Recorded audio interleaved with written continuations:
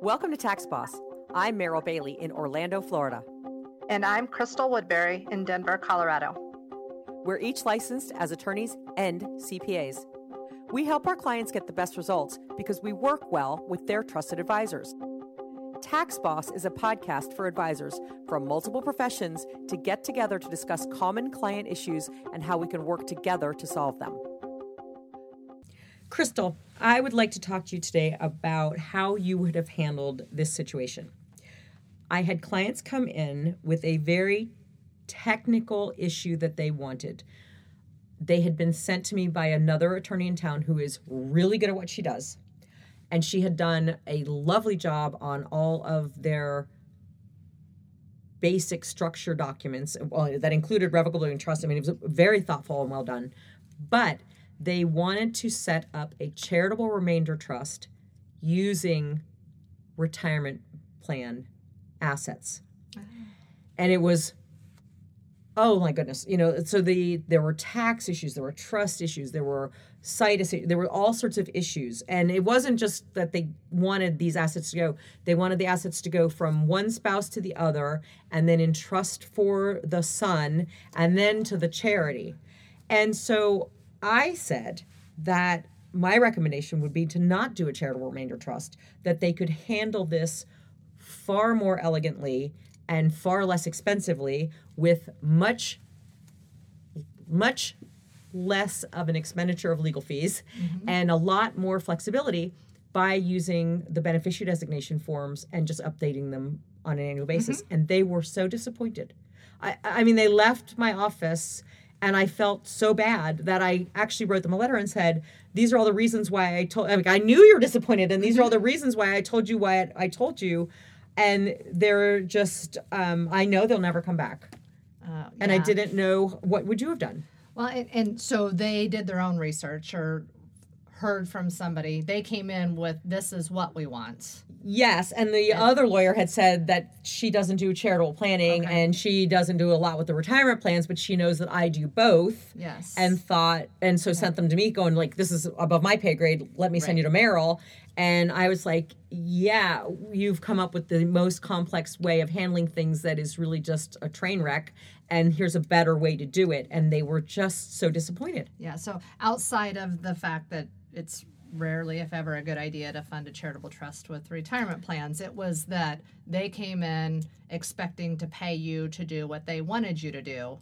And my feeling is we are counselors, we as attorneys, and our job is to counsel the client on the best options to achieve their planning goals and to do it correctly. Because that was the thing. I could have charged them a fortune. But I couldn't guarantee the result that they were looking for the way they wanted to do it. Where I could, the way that I said, for a lot cheaper. Right. And if the result was not what they thought it was going to be, and the next generation or whoever was living through how it actually played out, they're going to come back to you and say, hey, this isn't what we were told was going to happen. Yeah. Why didn't you do this or this or this and do it the better way from the beginning that you advised? And I am in the middle of a similar situation now where I had a client come in 2012. Her mom had passed away recently. She was in her mid-60s, I think, at the time. Her father had passed away a few years before. She had one deceased sibling, and her living sibling has special needs. And so mom's estate plan set up a special needs trust for the living sibling and left nothing to the deceased siblings' children. We worked through that administration, but we had the dad's trust that owned a bunch of agricultural real estate. That trust had never been changed. And so that trust provided that when mom died, the assets in that trust were split outright a third to disabled sibling, outright a third to our client, and outright a third to deceased siblings' children. His children split a third. Our client did not like that result. And so we did, similar to what you did a memo or a letter to the client that said, this is what needs to happen in your dad's trust administration. And she didn't like that. And she fired us. I have since learned, So this woman passed away in 2018. Her daughter is now a client of ours working through her mom's. Oh my goodness. Estate Oh my administration, goodness. and we discovered this trust had never been properly administered. So we are trying to clean that up. It is costing a small fortune. We found out during this process that our client in 2012 went to several other attorneys to try and get the result that she wanted. None of them gave her the answer she wanted, so she just did nothing. Ugh. And now the daughter, talk about being a burden to your children. Yes, is it's a mess, and we're having a court-appointed trustee for differently abled sons trust. For the grandfathers, her grandfather's now trust, we have a court-appointed. We need to get a guardian ad litem for the differently abled son.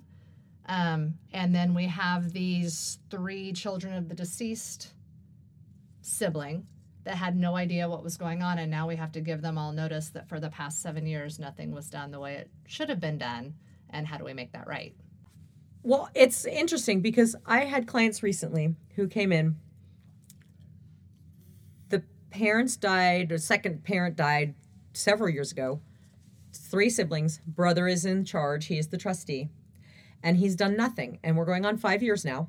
And they just came to me because the brother has offered to his siblings a deal that if he wants them to sign a document that says they will accept X number of dollars as a distribution, and they promise not to sue him.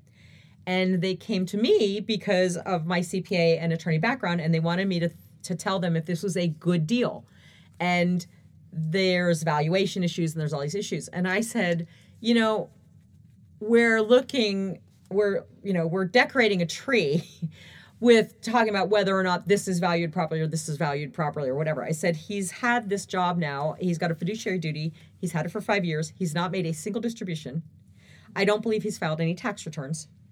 And the issue is you have a choice. It appears to me that you are going to let this brother do whatever he wants to do because he's your sibling and you don't want to hold him to a standard. And I said, if that's true, sign whatever he wants to, he gives you, and get your money and be done with it. And we're talking millions of dollars for each child. I said, alternatively, we can hold him to the standard, the fiduciary standard of a trustee, which is a very high standard, which he's not meeting in any way, shape, or form. And we can have him replaced with another fiduciary who will do everything that's supposed to be and get all the things, but you're going to hurt his feelings or do what he does. You're going to have to hold him to a legal standard. We're going to have to sue him to get him out. Right. Are you willing to do that? And until you decide whether you're going to let him run roughshod over you because you want to keep this relationship, whatever it may be, or you want to follow the law and get your money and do the right thing, until you decide that, there's no use discussing any of this. And they were a little shocked by that. Yeah. And I think, our job is to provide that advice, provide that guidance. They ultimately have to make the decision whether what we're telling them is the route they want to go or if they want to find somebody else who tells them something different. At the end of the day, for me, I want to feel good about the work I'm doing and know that I'm providing the best advice I can provide, or providing referrals if I'm not the person who can provide that advice, providing referrals to folks that maybe can help them better. Until next time, I'm Meryl Bailey. And I'm Crystal Woodbury. Thanks for joining us. Go dazzle your clients like a tax boss. Today's podcast is sponsored by Your Caring Law Firm in Maitland, Florida. Your Caring Law Firm offers probate and trust administration services throughout Florida, as well as estate, asset protection, and tax planning assistance.